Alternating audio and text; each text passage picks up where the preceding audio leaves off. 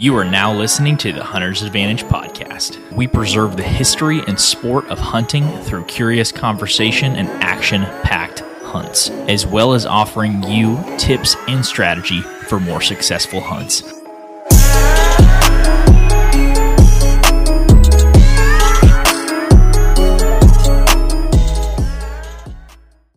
Well, hello everyone. Welcome back to the Hunter's Advantage podcast. I'm Christian Babcock, your host. I'm joined by Jacoby Gaylord. Yes, you are. This is episode number 100 of the podcast. Okay. Little soundboard action. Mama, we made it. I never thought this day would come, but it finally did. Do you think you're cool enough for Josh Bomar to jump on now, or? That's true. He did say did he say 100? Was that what he said? No, he said like 40 or 50 or something like that. Well, the thing is I did hit. So backstory, I tried to get Josh Bomar on the podcast, Bomar Bow Hunting, and he told me he wanted to make sure that I was taking it seriously. I did hit him up after like the 50th episode, and it was like red. I was like, dang. It's fine. Probably too busy lifting or something. Getting huge, getting yoked. No, sorry. I'll hit up Bosch Jomar and there we go. His arch nemesis or Cameroon Haynes. You guys got to see all these parody accounts on Instagram. Look up Bosch Jomar. Bosch, I think he's banned, but Cameroon Haynes might still be on there. Is he still on there? Cameroon was my favorite. I don't think I looked at that one, but I know for sure you did send me the Bosch Jomar account. It was awesome. I loved that account so much. I'm sad that it's gone. But anyways, before we get into this, we're going to talk about map scouting. We're going to talk about our Public Land 101 mini series. But we do have some plans that we need to discuss before we get into that topic. What would that be? Well, it's dead heat of the summer. We got 4th of July vacation coming up. I've got a bunch of weddings to go to, so it's time to do some scouting. You would think. Dude, I don't understand. Like, I was thinking about this today. I don't understand summer. Like, I think the only good thing about summer is, because you ask your wife or your girlfriend or something about it, and what's your favorite season? What are they going to say? I love summertime. I love the heat. And it's just like, go spend 8 hours outdoors when it's 93 degrees. See how you like it. Well, I hate the summer because it's pointless. I don't even like going outside. None of the activity. I'm not a water sports. I suck at water sports. I don't like swimming. Dude, when I liked fishing, it was fun. But other than that, no. Summer's a joke. It's a waste of time in my opinion. I mean, it'd be pointless unless you're like trying to bank fish, and bank fishing ain't even that fun. You want to go hop in the boat? Sure. Give me a little bit of that gas money. I think it's funny because it's like you have to do your scouting in the summer for deer, but it's also 100 degrees. So it's like God's laughing at us that we have to get out and put our cameras out. He's like, enjoy that one. You got to pay your dues. You got to pay your dues. The land knows when you don't pay your dues. For sure. So speaking of that, what do we got going on this weekend? Headed to Kansas. Gonna put out some cameras, hopefully. Maybe spend the night in a roached in $50 motel on Friday. We'll see. That's TBD, but going to put out our cameras. I mean, since I live 10 hours away from the spot where we're putting out our cameras, this is probably going to be my only trip to Kansas this year to put out cameras until we go hunt up there, which TBD if that's going to be September, October, for sure November. But no, we got to go hunt some of those nice ag land. It's no more mountain deer. No more hunting over corn piles. This is going to be the real deal. This is real Midwestern hunting that we're about to do. Is it? Allegedly. Well, about to find out, I guess. About to find out. I hope it's not 105 degrees like it is here in Texas right now. So now I could just be dumb, but I think Texas heat and like Oklahoma heat are two different animals, right? So Texas heat, you have that. It's almost like a dry heat, right? It's almost like, how do I explain this? So I think the key factor is humidity. It can be 93 here, and I feel like I'm absolutely going to die. But when we were golfing in Austin or near Austin, what is it, Georgetown? Yeah. Yeah. When we were golfing there, it was like in the hundreds, and it's just like, it isn't that bad. I can tell I'm hot, but I didn't realize I was getting sunburnt. Well, I feel like that's different from the Oklahoma heat. I could be wrong. I'm not no meteorologist, but I guarantee you I could probably do a better job forecasting the weather than them. So that's true. It definitely is different having lived both places for multiple years. Here, it's like it's just you kind of feel like you're in an oven. You're like, I'm getting baked. I can feel my skin turning colors. But in Oklahoma, it kind of feels like you're like in a swamp, like you're wading through water. Like you just can't literally stay dry. Open the door in the morning and like to go outside, or even if like you're off work and you're like, oh, I gotta go take trash out. You open the door, you feel that hot air enter your lungs, and it's just like, never mind, it can stay in here and like leak on the floor for all I care. Yeah. We say all that to say that the summer scouting I enjoy it afterwards. It's not fun during. Well, kind of like you say, like your camera's doing the work for you. You just got to put that initial effort in, and then after that, it's just like next time you go check that camera, if it's not stolen and if the SD card's actually in it, it's like Christmas morning. So it is. It's a lot easier going out in the 100-degree heat checking them than it is putting them out. Like the first time you're like, we got to get through this. The second time I'm like, well, at least we get a little reward while we're sitting there suffering. Hopefully. Yeah. Well, that's besides the Kansas thing, me and Carol secured the Southwest Oklahoma lease. So we got to go put some cameras up there, and we're all locked in, ready to go. Kansas and Oklahoma are about to get to work this year, hopefully. God willing. Lord willing. Well, we've been going through a multiple part series. We called it Public Land 101. The mini-series, and so far we've talked about hunting ethics, and we've talked about how to identify how to find a piece of public land, and how to read regulations so you make sure you're legal and you're not walking off public in a set of handcuffs. But I've seen it. So this week we're going to talk about how to map scout public land. Anyways, we're going to be starting a new series on the podcast. I think it was going to be 7 or 8 weeks, and we're going to call it Public Land Hunting 101. And kind of the goal with the series is we're going to take you from start to finish of what it takes to hunt whitetail deer on public land. A look into the other topics that we're going to discuss, and these aren't necessarily in any order, but we're going to also, with hunting ethics, we're going to talk about map scouting, finding a piece of land and understanding regulations, boots on the ground scouting, trail camera strategy, and time for the hunt, what to expect, what to bring, those sort of things. So it's going to be a multi-week series, and we're going to hopefully cover all you guys need to know start to finish on how to hunt whitetail on public land. There's also some things that there's a limitation of map scouting that people don't talk about quite a bit, so we're going to talk about that too. And what would that be? Nope, not getting into it right now. Okay, I thought we just want to jump right into it. No. We're going to talk about 3 things. 1 is why map scouting matters. 2 is what to look for when you're map scouting. And then at the end, we're going to touch a little bit about 3D map scouting and kind of how that's changed the game a little bit. But so I hate using the word game changer. I'm taking that back. And wealth of knowledge. We'll never use those. Sorry. Take back game changer. How 3D map scouting helps. I'm going to leave it at that. So how it can give you the advantage. The hunter's advantage. Ooh. Absolutely. So talking about why map scouting matters, Jake, why don't you kick us off and talk about how you make a big property a lot less overwhelming by implementing map scouting? Well, Christian, what I do, so how to make a big property, I guess, less overwhelming. So let's say you got a 40,000 acre piece. Well, you kind of got to think you're not going to be able to cover all that 40,000 acres. I don't care if you spent every day out there during the summer scouting, you're not going to learn every little nook and cranny of that place. So a good way to do it is by trying to identify where you think bucks are going to be.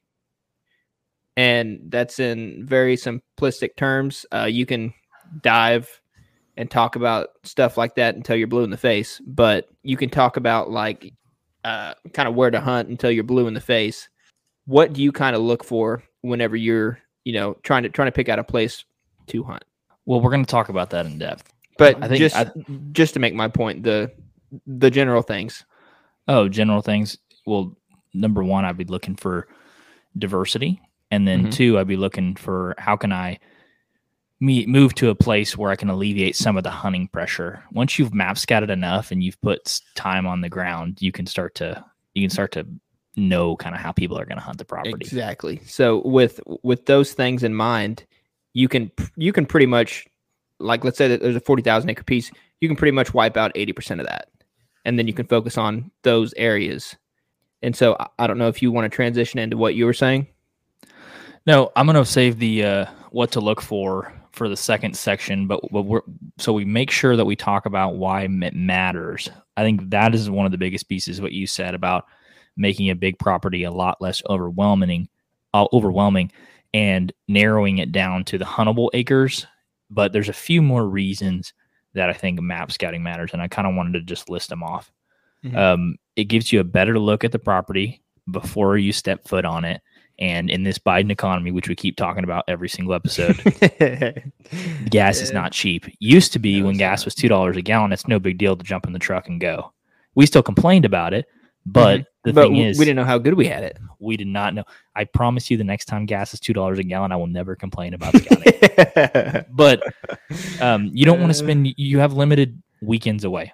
You don't want to spend your gas, and you don't want to spend your time if you haven't map scouted beforehand, because we can narrow down it to a much smaller piece to actually put boots on the ground. But another one that I wanted to touch on, which we talked about just a little bit, was helping you gauge pressure from other hunters. And I feel like this is one that we've done quite a bit. We kind of have a rule where we don't hunt a certain distance from the road or a certain distance from the entry of the place. So whether it has one entry or multiple entry points, you kind of know that people are going to take the easiest route. Have you seen that to be true? Yeah, and to be honest, I don't blame them. Kind of where we hunt, it's pretty mountainous and pretty thick in some instances, and so but you really can't get a good grasp of this from just like map scouting standpoint. You can kind of assume where there's probably going to be more pressure than others. But if you can see, like, I think the way OnX has it, if it's a solid line that you see, that's accessible to the public from a motor vehicle. And if it's a dotted line, that's accessible to the public, but just from like either walking, or if I guess those little e-bikes are legal in those WMAs, I guess that could be thrown in the mix. But for the most part, just the normal average Joe, they're going to be using their Lamborghinis. By looking at the map, you can kind of, maybe tell, okay, look, this is a vehicle access point. It stops here. This is where it goes into the dotted line, the walk-in only. And you could kind of assume, like, if there's a parking area, there's probably going to be a bit higher pressure of people. That's a good point. I think what we always assume, and this is probably a good practice for most people to take in, I guess we'll learn more when we go to Kansas and kind of see how this is too, is if there's a parking spot, I always assume someone is going to be there. And I set my maps, my scouting and my hunting strategy around that. I do not like to be in places where parking spots are going to be, because they're obviously going to pick up more pressure. And you can tell that on a map. Hey, there's a road and it looks like there's a gate here. Well, plan on somebody being there when you show up to scout. And everybody has different rules on that, but we like to be away from those places. So would you consider that your number one priority? Being away from people? When looking at the map and like trying to decide a spot to just go boots on the ground, check out. Is that your number one priority? Where would you list that in a thing 1 to 10? Avoiding human intrusion, human pressure? Yeah. Just getting away from the general public. It probably would be my number one priority. Be your number one? If I had to pick one, because I would rather hunt a area that I would rate a 7 with no people in it than an area that I would rate a 10 with 1 or 2 people somewhat near me. No, that's a very good way of putting it. Yeah, I'd rather hunt an average spot with no pressure than an above average spot with pressure. Mm-hmm. And you're going to have like cumulative pressure, right? Draw hunts, people coming in week after week after week. That stuff's going to happen. But I'd rather hunt a place that is virtually untouched and is worse.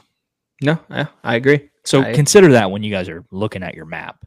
That's something that we consider before ever stepping foot on the property.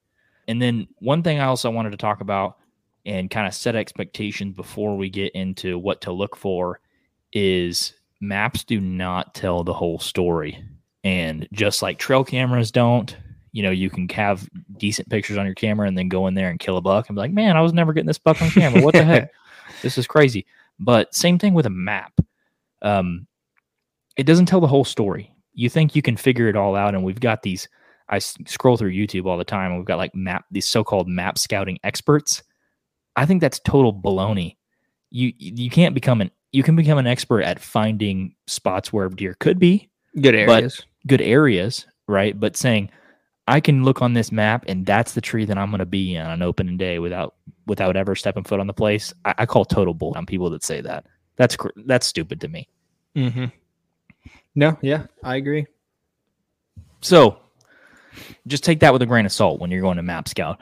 When you're map scouting, you're looking for areas. You're not looking for places or individual trees to hunt. You're looking for good areas to spend your time with boots on the ground. So with that, what to look for? When you're looking on your phone or your computer, I would always recommend looking at a bigger screen if you can. But let's talk about some basic terrain features that we can start to identify on a map. Jake, we always talk about deer being creatures of edge. Mm-hmm. In your mind, what is an edge?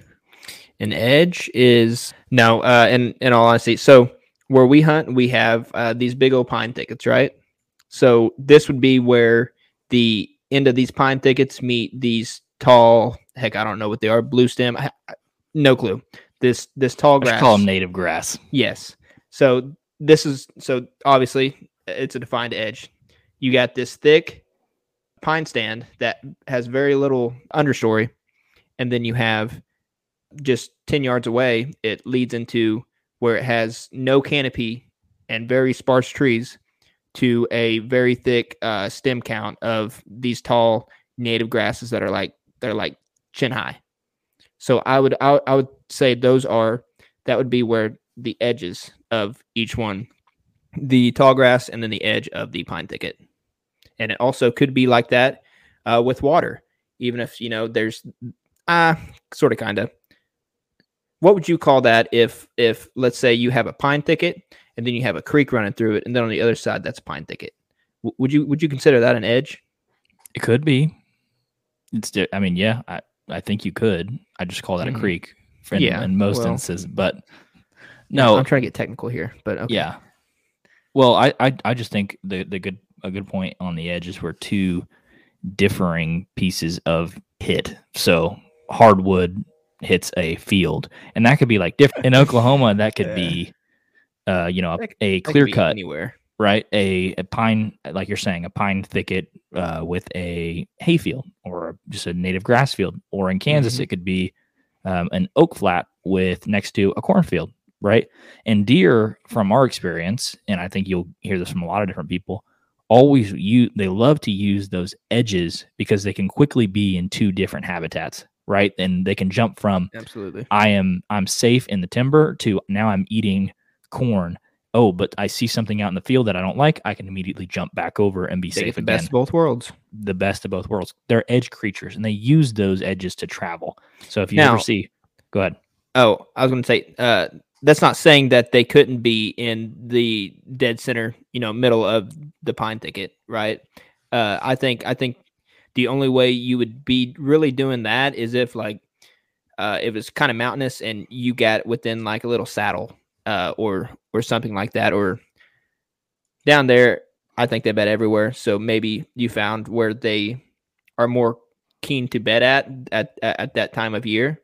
And so that's like the only time I would just hunt like in the midst of like a one. I don't know how you'd say that. Not edges. Yes. For the most part, we try to hunt edges. Yeah. I think. For sure. So And I think that strategy is something that you can take most places in the country and get it done. Would you rank that as number 2, edges, or do you think something else would come before that? We have the number 1 rule that we're going to talk about later. It's going to be going to be my second one besides pressure. But so we talked about an edge. Next, we're going to talk about a terrain feature called a saddle, and I'm going to let you cover that one, Jake, and then I'm going to talk about an oxbow. Okay. So a saddle, you normally kind of get these in more mountainous areas, I would think. You have where it leads like high elevation and it can drop down to low elevation in very short distance, right? Well, usually a saddle occurs. A good way of putting it, I think, is where does a saddle go on a horse, right? Between the neck, between the butt. The butt sits up higher than the back. The neck sits up higher than the back, right? So you're in that little saddle. That's where you put the saddle on the horse, right? In between, that little flat spot, but it's lower than the neck, and you kind of get what I'm saying. Just that little flat spot in between 2 elevated pieces, right? So I think that would be the best way to try to explain a saddle. But usually you find those like midway in between like ridges and stuff like that. And for the most part, all that is, I don't want to say it's a, what do you call that? So deer are just probably about as lazy as humans, right? And so when they travel on these, these fluctuating elevation levels, this is more than likely where they're going to be traveling to or through. They're going to be using this saddle to try to go to point A to point B around that ridge. Were you with Peyton and I when I found that shed, the first shed of our trip, the little bitty 4-point side? Right after last year? Yeah, right after Jared found that really nice side of the buck. Okay, we're talking about shed hunting. You were with Justin. You weren't with Carol. Oh, were you walking somewhere else maybe? Yeah, you were walking further down. That's right. Well, I found that shed on a saddle, or what I'd call like a bench. So you think about a table. Are you talking about that oak flat? Yes, exactly. Okay, yeah. Yeah, so you think about a table. The 4 legs of the table are all extending upwards, right? And when you get to the top of the table, it's completely flat for like a big piece of surface area. That's kind of how I think about the benches or a saddle. And that's where I found that shed. There was like 2 creek systems that like sort of surrounded this area, and it kind of just propped up steady elevation climb, and then it was just flat on the top. And like you said, there was an oak flat. And I think those areas are good, especially in mountainous territory, because it gives the deer's like legs a break from walking up and down and up and down. I don't think they mind that, but if it was me back there, and if we're talking about deer being, they take the path of least resistance in a lot of ways too. Absolutely. I would want to walk on something that's kind of flat. That's kind of where I'd like to bed. That's kind of where I'd want to spend my time hanging out. So yeah, saddle is something to look for. To put another, I guess, example into that mix is that Booner spot where you shot at that one at 74. I shot my 2 in 2020, and then Carol got a shot at that big 7, all in the same little. I would consider that a saddle. Would you not? I mean, because it went. Yeah, I think so. From super high elevation, and then it just kind of plateaued out.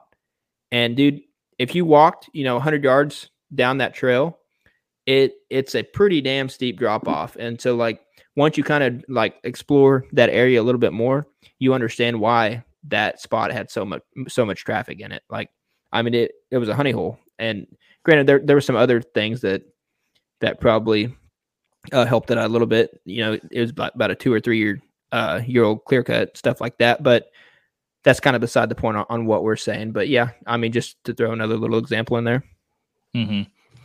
Well, another, so the last one that we're going to talk about, the last terrain feature would be an oxbow. And I've hunted many of oxbows, mainly in northern Oklahoma. And an oxbow is just going to be typically on a river system where the land or the river makes a U shape in the terrain.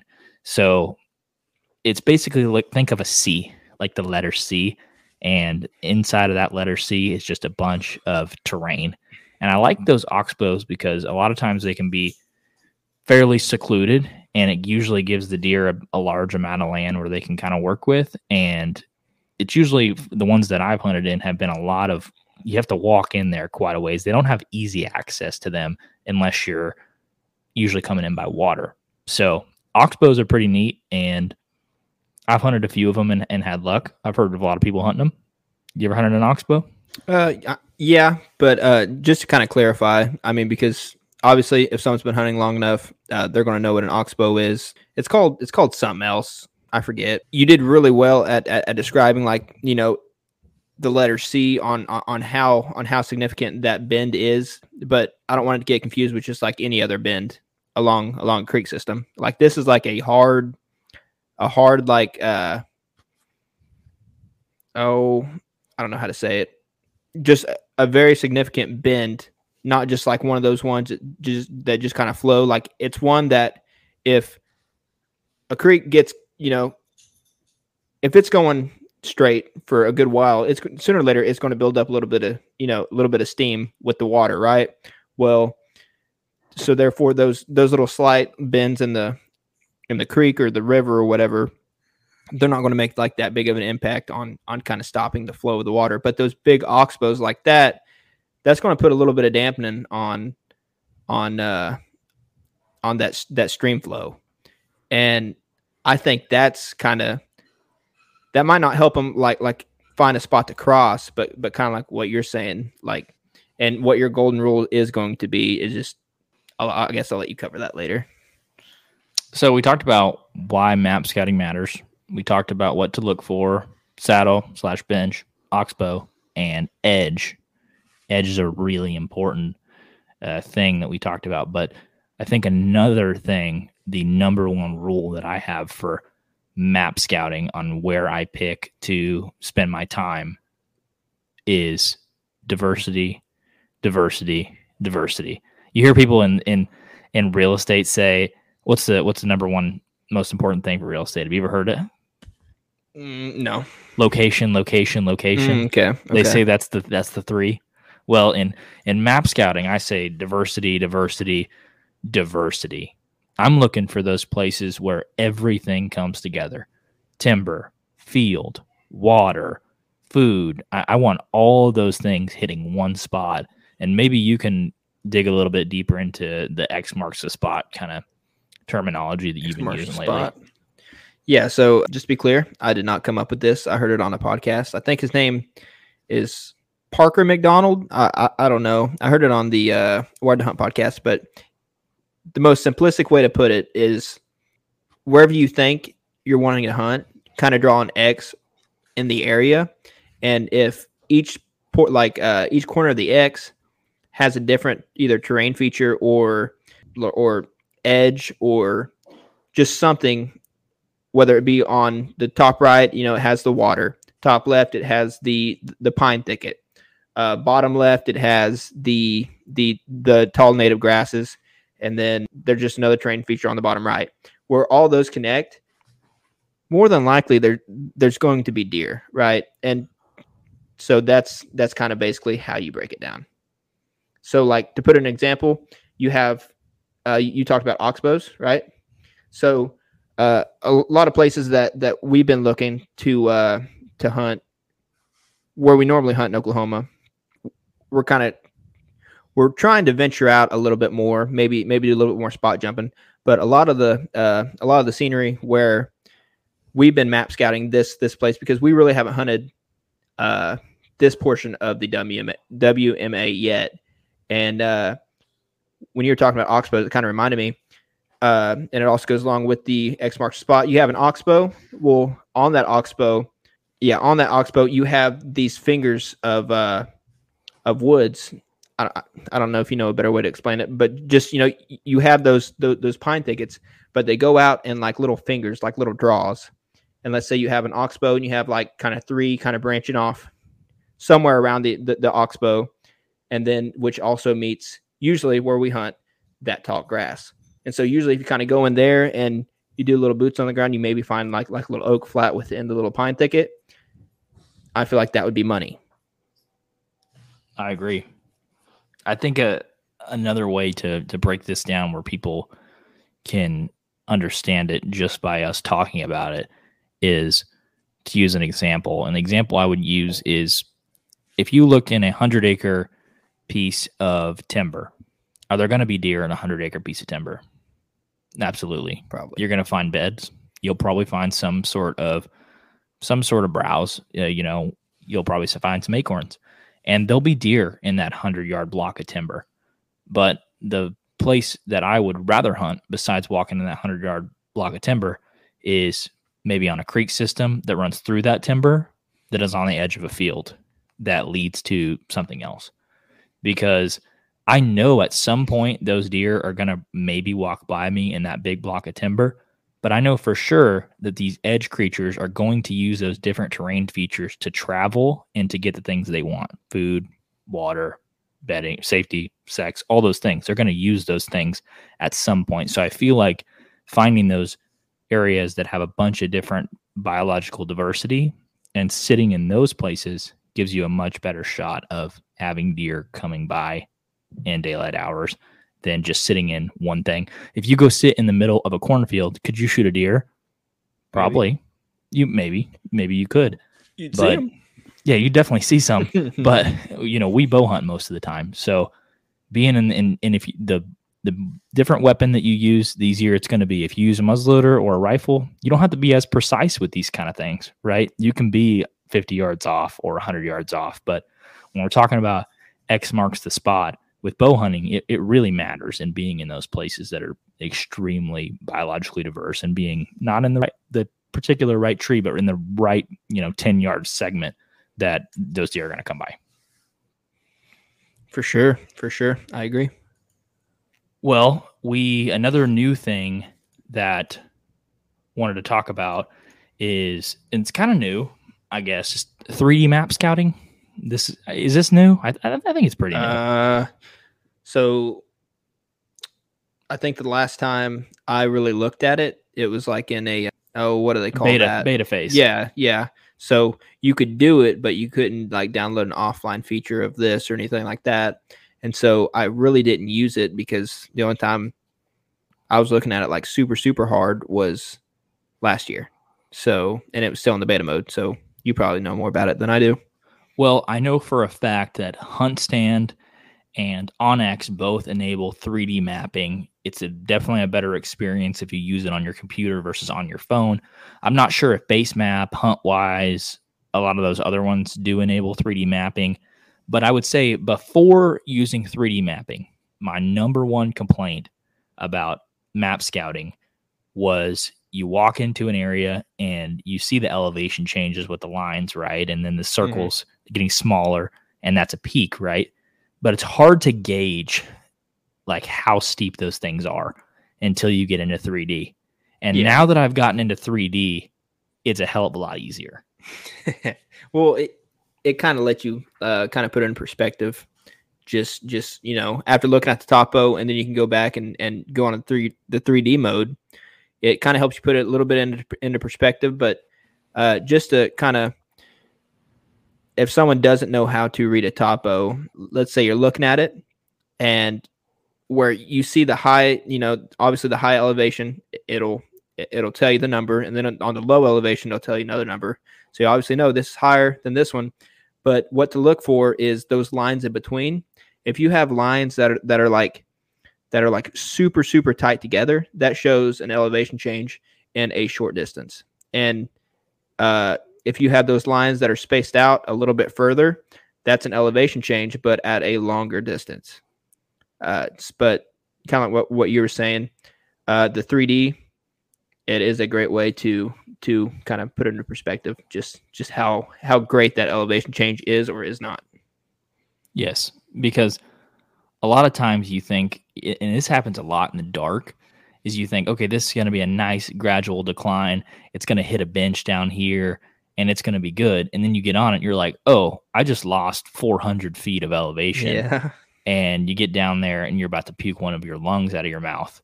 just that's something to be mindful of. And I feel like those extremely steep elevations can help you narrow down areas where you don't want to hunt either. You look at a spot that drops several hundred feet in a not a very long period, you're like, oh no, that's not a gradual decline. It's a freaking cliff. Yeah. And you also got to take into consideration, just like, okay, maybe you're trying to do that. Maybe you can overcome, that cliff, get on the other side. Maybe it plateaus. That's where you're going to hunt, try to get away from people, right? Well, you also got to keep in the back of your mind, hey, am I going to want to drag a deer out of this if I am successful? Probably not. That's a good because point. I guarantee you, if you shot a deer at the bottom of the creek, yes, you know exactly which one I'm talking about. Damn well, one of us, either me or Carol, probably aren't going to help you drag that one out, especially if it's a doe. There are certain spots that we've hunted in the mountains where we say, like, friend to friend, we'll be like, I swear to God, if you shoot a doe in here, you're dragging it out by yourself. Or if you shoot one, it better be a damn giant.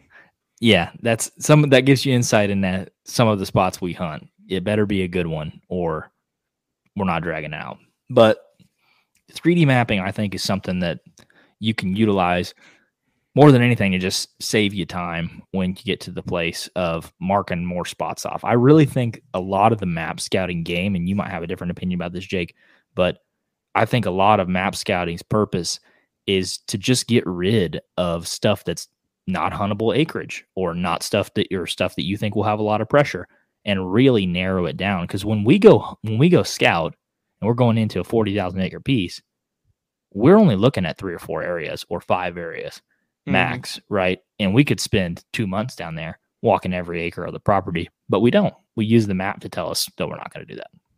Yeah, which again, don't just take it with a grain of salt, because what looks good on a map might not look good in person, and what doesn't look good, and that's kind of what you kind of want to find, because nowadays everybody has onX, right? And so everybody's going to be looking and kind of keying in on those spots that you're seeing. Like, everybody knows, like, deer are edge creatures, right? With all the information that's available now, it's kind of hard to get away from people unless you just completely outwork them, right? So, like, the spots you want to really, take advantage of is, and you are right in a way, like, it'll help you narrow down where you really want to hunt, but it'll also kind of help you, like, maybe find an area that doesn't look that well, that doesn't look that huntable on the map, but is actually a very good spot. And I think you can really teach somebody about this. I can testify to this one. This is my favorite thing. I've killed 2 bucks on public in Oklahoma. I've killed one in one tree, and then one probably in a tree 25 yards from that tree. And I've only been walked up on in that spot one time, and that was because we were on like a controlled hunt that had a lot of people there. But what I will say about this is the spot doesn't look like crap on the map. How far is it off the main road? 350 yards. Okay, so 350 yards off the main road. And the point here is, I genuinely believe the only reason that it does not have multiple people sitting in trees right there is because it does not look like crap from the road. And another good point is there's not a parking spot. So if you were to drive by and see my truck in this spot, you would go, where is he? Is he left? Is he right? Is he up and to the left? Is he back and to the right? There's no definitive walking into this Joke's spot. on you. It's a Ford and it's actually broke down. I'm waiting on a ride. No, but it doesn't look like anything on the map.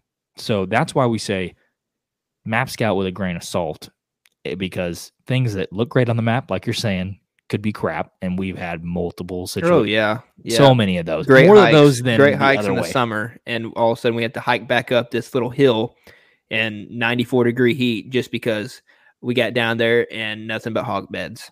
And just like, well, that's awesome. Yeah. But the other way around, like we're saying, is you can walk into a spot and it can look like nothing on the map, and it can be incredible. So keep your mind open when you're map scouting. Don't get married to a spot. Don't get married to a couple spots. Like, this is what we talk about, like becoming woodsmen and all the trail cam stuff. Like, use your brain. Like, hey, this looks like a good deer spot, but I didn't have it marked on my map. Well, go check it out then. Map scouting can be valuable, and I think it has its value, but it's not everything. And I feel like people are getting a little addicted to, sharing pins and be like, that's the spot I'm going to kill a giant. It's like, maybe it's a good start, but maybe not. Yeah. To me, to us, it's just a start, right? That's not to find the tree. It's to find an area and then read the sign and say, well, based on this area, this is where I actually think I should be. Yeah. I can guarantee you're not going to find a tree from map scouting, because I can barely find the same tree after we put boots on the ground, after I mark it on onX from like me to the computer screen away. I'm like, okay, it's going to leave me right here. I still have trouble finding that tree. So for you to say that you can find a tree just from map scouting, BS. I call BS. Now, we did talk about this on the phone earlier. If you're a turkey hunter and you're looking for big cottonwoods on a river bank or something like that, yeah, you might be able to find an individual tree. Turkey's easy. Okay. Yeah. Like, oh, I am over here.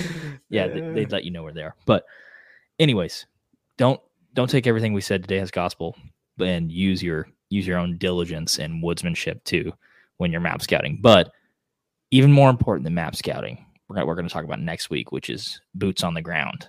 And this is that'll be a good one.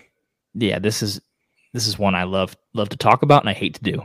So it'll be a fun one next week, and I hope you guys got some value away from the map scouting episode. Just to reiterate, what is your 1 to 4? Because I know you said that you're number 2, or I guess you're 1 to 5. I know your 2, 3, and 4 would be diversity.